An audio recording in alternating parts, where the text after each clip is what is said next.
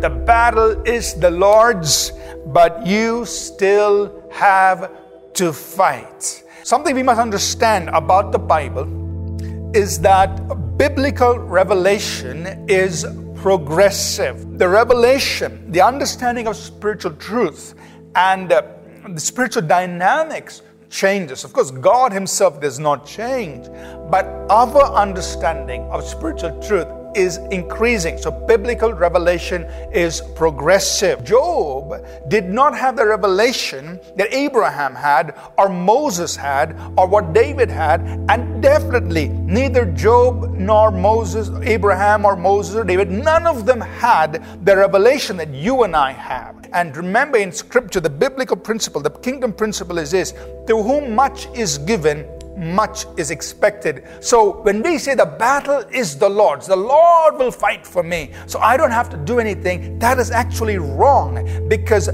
you're taking an Old Testament revelation and you're positioning yourself to live by that, but you're not supposed to be living by that. You're supposed to be living by what the Lord has given, instructed you and me in the New Testament. It is true, God is still the warrior. He hasn't changed. He is still the God who fights for His people.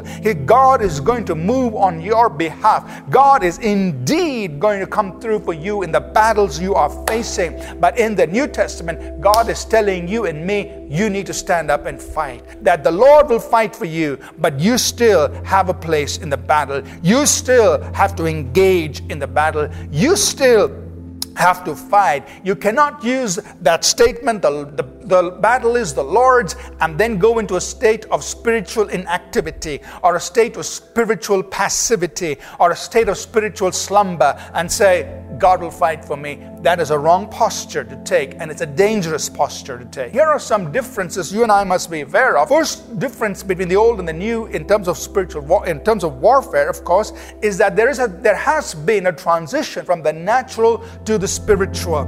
In the natural, the battles that the people of God were fighting in the Old Testament primarily were natural battles. They had to fight to occupy territory. They had to fight to preserve their lives themselves from their enemies. So they were all natural battles against other tribes, against other enemies. They were natural. But when we cross the Testament, our battle today is not a natural battle. As we read in Ephesians 6, we are not fighting flesh and blood. We are fighting spiritual enemies. The second thing that we see is this, that our enemy, Satan, in the Old Testament was an oppressor, but because of the cross of Jesus Christ, that enemy who was once a dominating force, who was once an oppressor, today is clearly a defeated enemy. Put yourself in the New Testament, and what is your posture against Satan and his demons?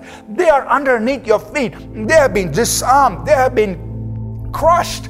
Jesus Christ has conquered them, and He has given you and me absolute mastery over every evil spirit. This has changed across the Testaments, and so a New Testament believer has to live like this when it comes to spiritual engagement, spiritual warfare. The third thing I want to emphasize is that across the Testaments, we've gone from ignorance to revelation. That means in the Old Testament, people did not understand as much revelation as we had. But in the New Testament, you and I can read about the spiritual realm.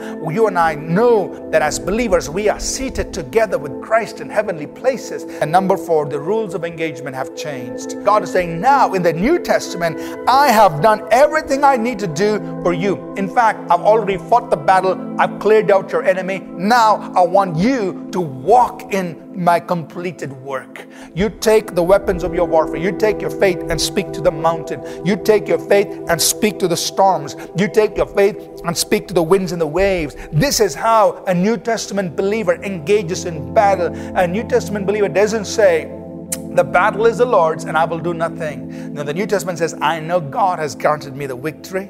He's fought this battle for me already. The victory is mine. The battle is the Lord's. He's taking care of it. The victory is mine. Now I will fight my good fight of faith. Now I will resist the enemy. Now I will dominate the storms and the winds. Now I will dominate the circumstances. With the faith that God has given me, I will fight.